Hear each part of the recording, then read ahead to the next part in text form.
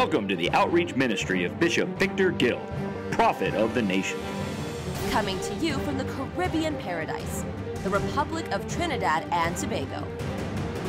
Join us right now for an experience that can change your life. Get ready for your miracle.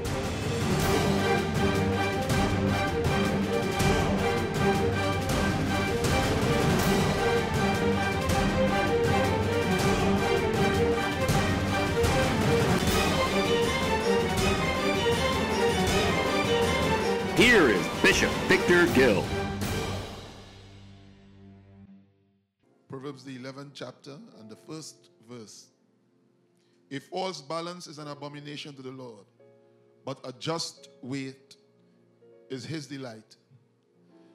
Today I want to share with you on the subject, keeping your balance. The word of God says, a false balance is an abomination to the Lord. An abomination means something that is strongly hated by God because it is offensive to his character. In this particular context, the Bible says a false balance is an abomination to the Lord. A false balance was a practice used by corrupt merchants to trick buyers when they sold goods. And many of you know about that. People practice that. They tell you that they're giving you a pound, but the weight that they put to balance the scale is not equal to the pound that they are selling you. So when you think you're getting a pound, you're getting less. And you say, what? So this is what God says he hates. A false balance. In the broader context, the text is speaking about falsehood in any kind of commercial business. Deuteronomy chapter 25 verses 15 and 16 says, you must have true and honest weights and measures so that you will live long. You will live a long time in the land that the Lord is giving you. The Lord your God hates anyone who is dishonest and uses dishonest measures. Leviticus chapter 19 and verse 36 says, just balances, just weights shall you give. I am the Lord your God, which brought you out of the land of Egypt. Also, you can look at Leviticus chapter 19, 36, Proverbs 16, 11, Proverbs 20, 10, Leviticus 19, 35 through 36, Micah 6, 10, and 11. So we see by these verses that God was very emphatic on the subject of a just balance. However, there's a deeper message than commercial business. Whenever you see something so emphatic in the Bible, usually there's a deeper message than just what you see on the surface. More than anything else, God is concerned about balance in handling his word. In 2 Timothy chapter 2 and verse 15, the Bible says that we must study to show ourselves approved unto God, a workman that needeth not to be ashamed, rightly dividing the word of truth. That could also be put this way, balancing the word of truth. The Amplified Bible says correctly analyzing the word. Another translation says cutting in a straight line the word of truth. In other words, God wants us to have an accurate balance in our handling of the word of God. Because many of the heresies that have led multitudes astray, many of the preaching and teaching that has bound and destroyed many souls, in many cases, were due to a lack of balance. Truth out of balance. Promises of God out of balance are nothing but sugar-coated poison. Many damnable heresies are simply truth out of balance. Truth taken to an extreme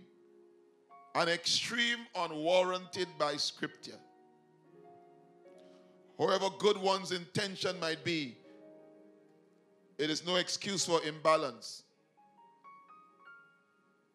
And so today I want to share with you a few areas where we need balance doctrinally. Number one, eternal security. Eternal security is a teaching that is taught in different ways by different denominations. And just to name a few, you have Calvinism, Catholicism, Arminianism, and free grace. I believe in eternal security. However, my position, or rather any position that exposes once you are saved, there's nothing to worry about, leaves much to be desired. And it's definitely not a balanced and safe position. Anything that is not balanced is liable to fall very easily. John 8 and verse 36 says, therefore, if the Son makes you free, you are free indeed.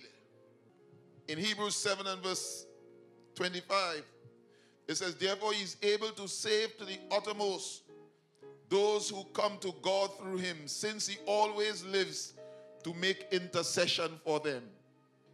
Again, in Hebrews 10 verse 16 through 17, it says, this is the covenant that I will make with them after those days, said the Lord.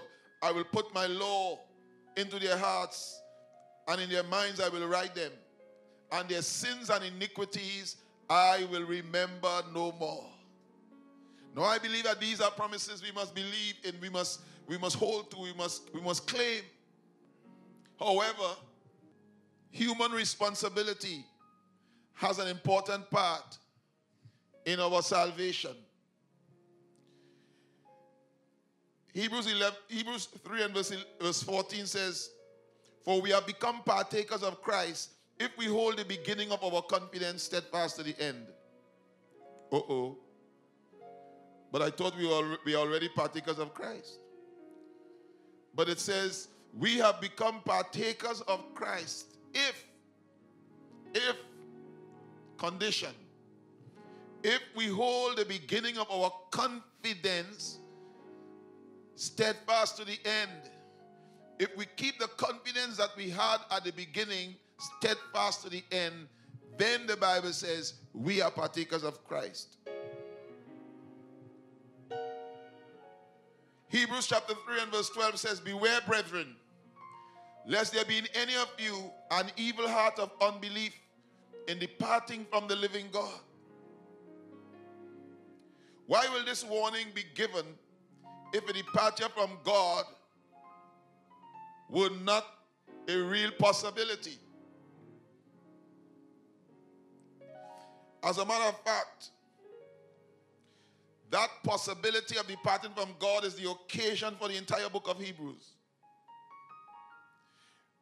It is because of the persecution they were facing. Some were tempted to depart from their faith in Christ and go back to Judaism for shelter. And so the writer dealt with the possibility and the reality of apostasy. The Bible says in 1 Timothy 4 and verse 1, and we all know that the Spirit speaks expressly, that in the latter time some shall depart from the faith, giving heed to seducing spirits and doctrines of devils. And you cannot depart from something that you were not a part of. 2 Peter chapter 2 and verse 22 says, but it happened to them according to the true proverb, the dog has returned to its vomit, and the pig that was washed from its wallowing in the mud, it has returned to the mud. Concerning the matter of eternal security, I say there are four main views. Calvinism, which is also called the doctrine of perseverance, which says once you are saved, you are saved. Even if you falter, even if you stumble, even if you backslide, even if you sin, you will persevere. Somehow you will get up, you will go again, but you could never lose your salvation. And that is where we differ.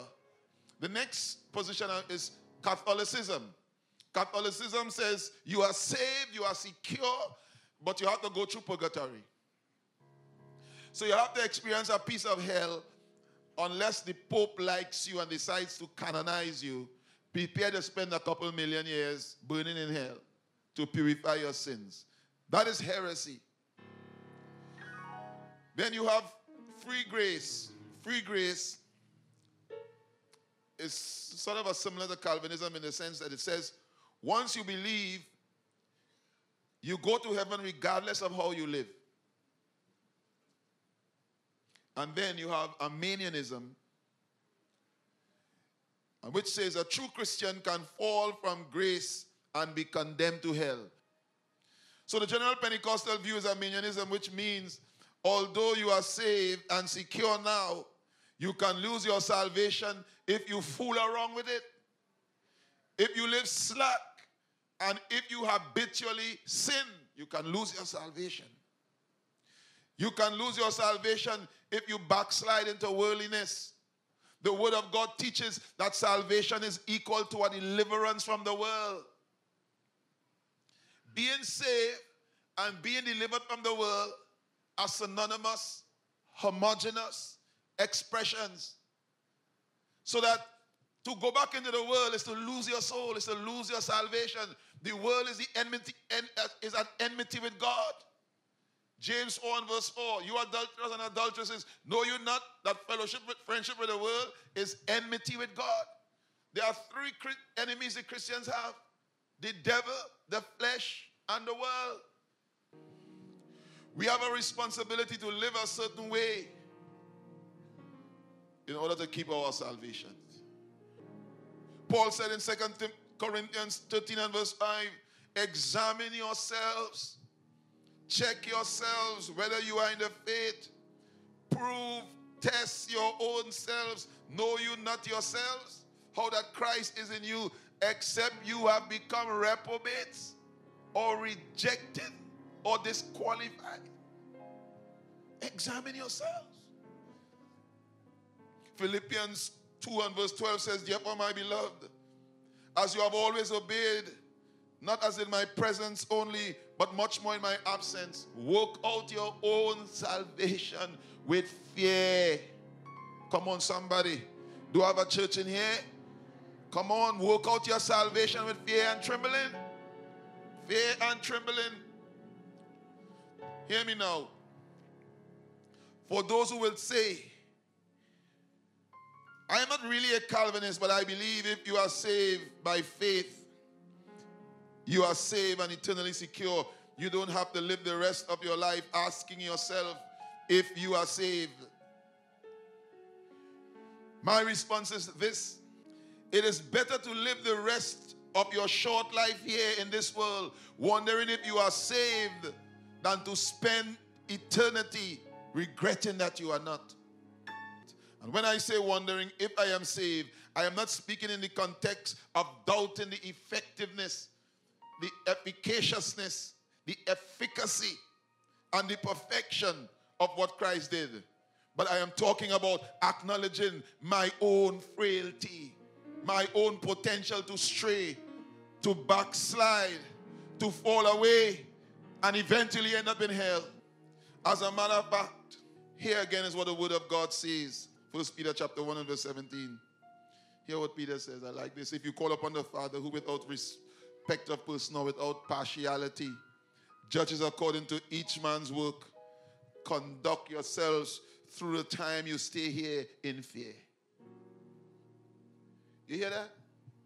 The New King James says, spend the time of your sojourn in here. In other words, spend your short stay here in fear. Listen to me what Peter is saying. If you call upon the Father who judges according to every man's works without respect of persons, live the short life here in fear. In other words, fear every day, tremble. He said, because when you meet God, it's no respect of person. His judgment will be according to truth. I believe the church is eternally secured. As a matter of fact, it was chosen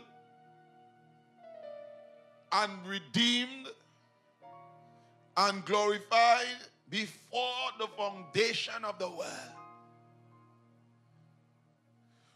But who in the final analysis will make up that church is another story. That is where you have to strive to make sure that your calling and election is sure. Let's talk about sanctification number 2. There are two dimensions of sanctification: positional sanctification and practical sanctification. First of all, sanctification means purification. To purify, to cleanse, to set apart, to make holy. Because of the price Jesus paid for our sins in his death on the cross, his burial and resurrection, we are sanctified. 1 Corinthians chapter 6 and verse 11 says, but such were some of you, but you were washed, you were sanctified, but you were justified in the name of the Lord Jesus and by the Spirit of God.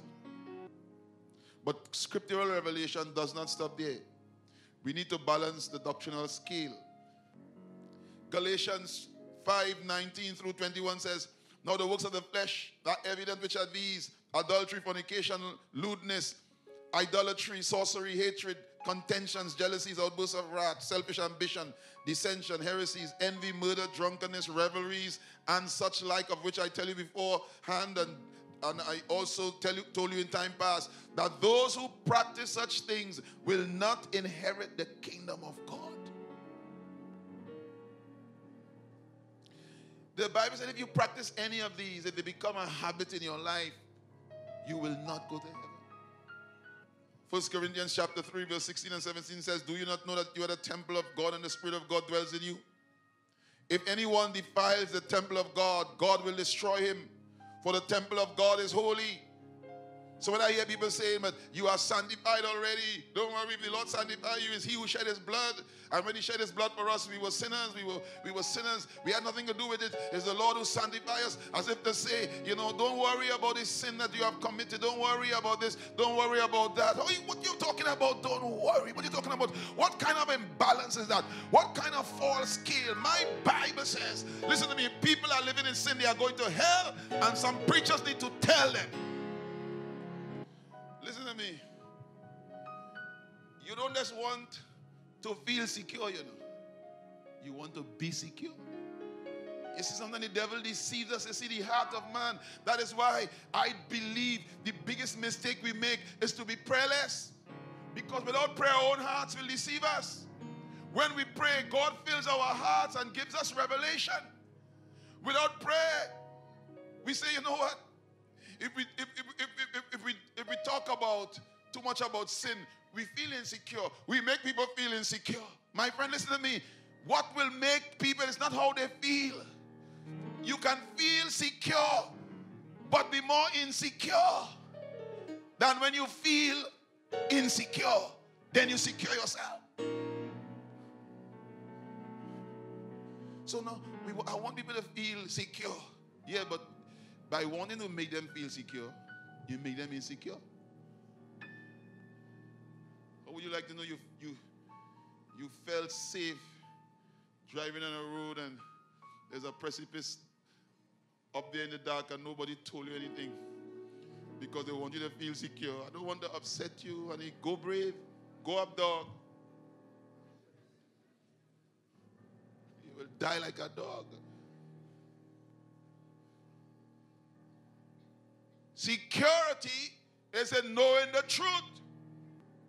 There are people who are telling people now, go on with your life. My friend, if you make a bad turn, running faster is not solving the problem.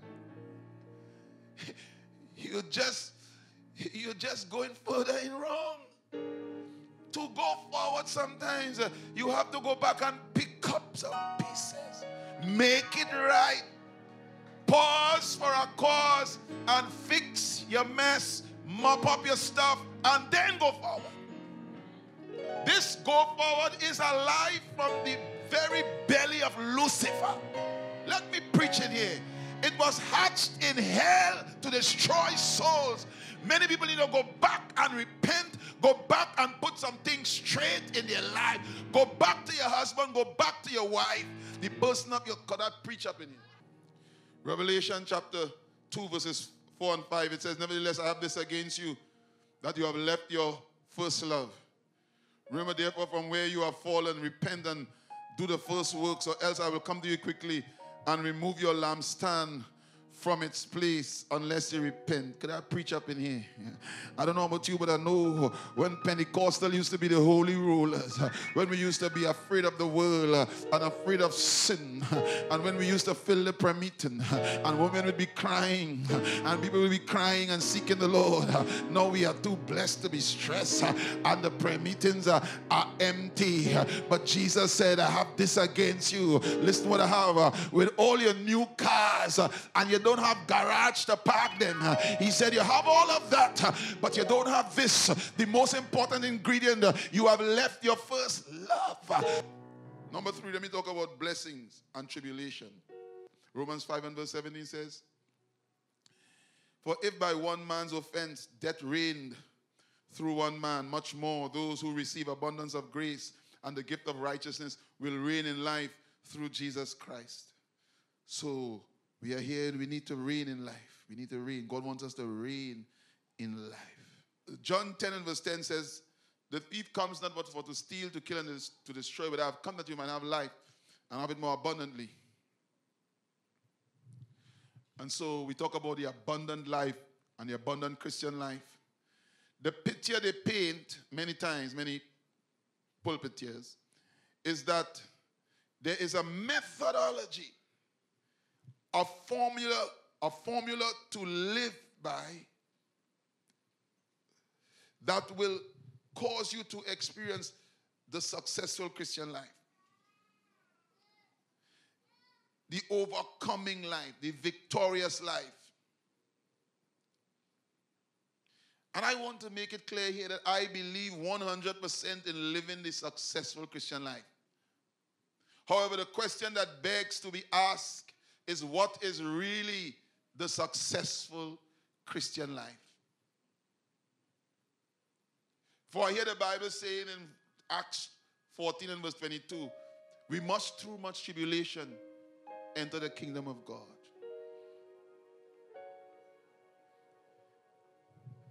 In Hebrews chapter 11, verse 36 through 39, I like what it says there about the others. It says, others had trial of mockings and scourgings, yea, moreover, bonds and imprisonment. They were stoned. They were sawn asunder. They were tempted. They were slain with a sword. They wandered about in sheepskins and goatskins, being destitute, afflicted, tormented, of whom the world was not worthy. They were so approved in God's sight that the world was not worthy to have such great people on it. They wandered in deserts and in mountains and in dens and caves of the earth. And these all, having obtained a good report through faith, received not the promise. Here the Bible speaks about Christians who were destitute. They wandered in deserts, in dens, and caves of the earth. Yet the Bible says they received a good report. And the Bible says they died without receiving the promise. In other words, the things that they were expecting to receive in this life, they did not receive them. But in spite of that, they kept their faith and they died in faith. And the Bible says these people obtained a good report. Hear me today. I am not saying that you should go about looking for a desert to wander in. And by the way, we have no deserts in Trinidad, so you don't have to worry about that. But what I want you to see is that a successful Christian life, while I believe in having a good home and having nice things and all of that, that is not necessarily the successful Christian life. The successful Christian life is not measured by how things look on the outside, by how it looks in the eyes of men. For these people were suffering. These people did not have a home to dwell in. I heard Jesus saying, foxes have holes and birds have nests, but the Son of Man have nowhere to lay his head. I hear Paul saying that in this world we have no continuing city, but we seek one to come. I am not saying that you should be wandering here and wandering there. If you have a house, bless God and thank God for it.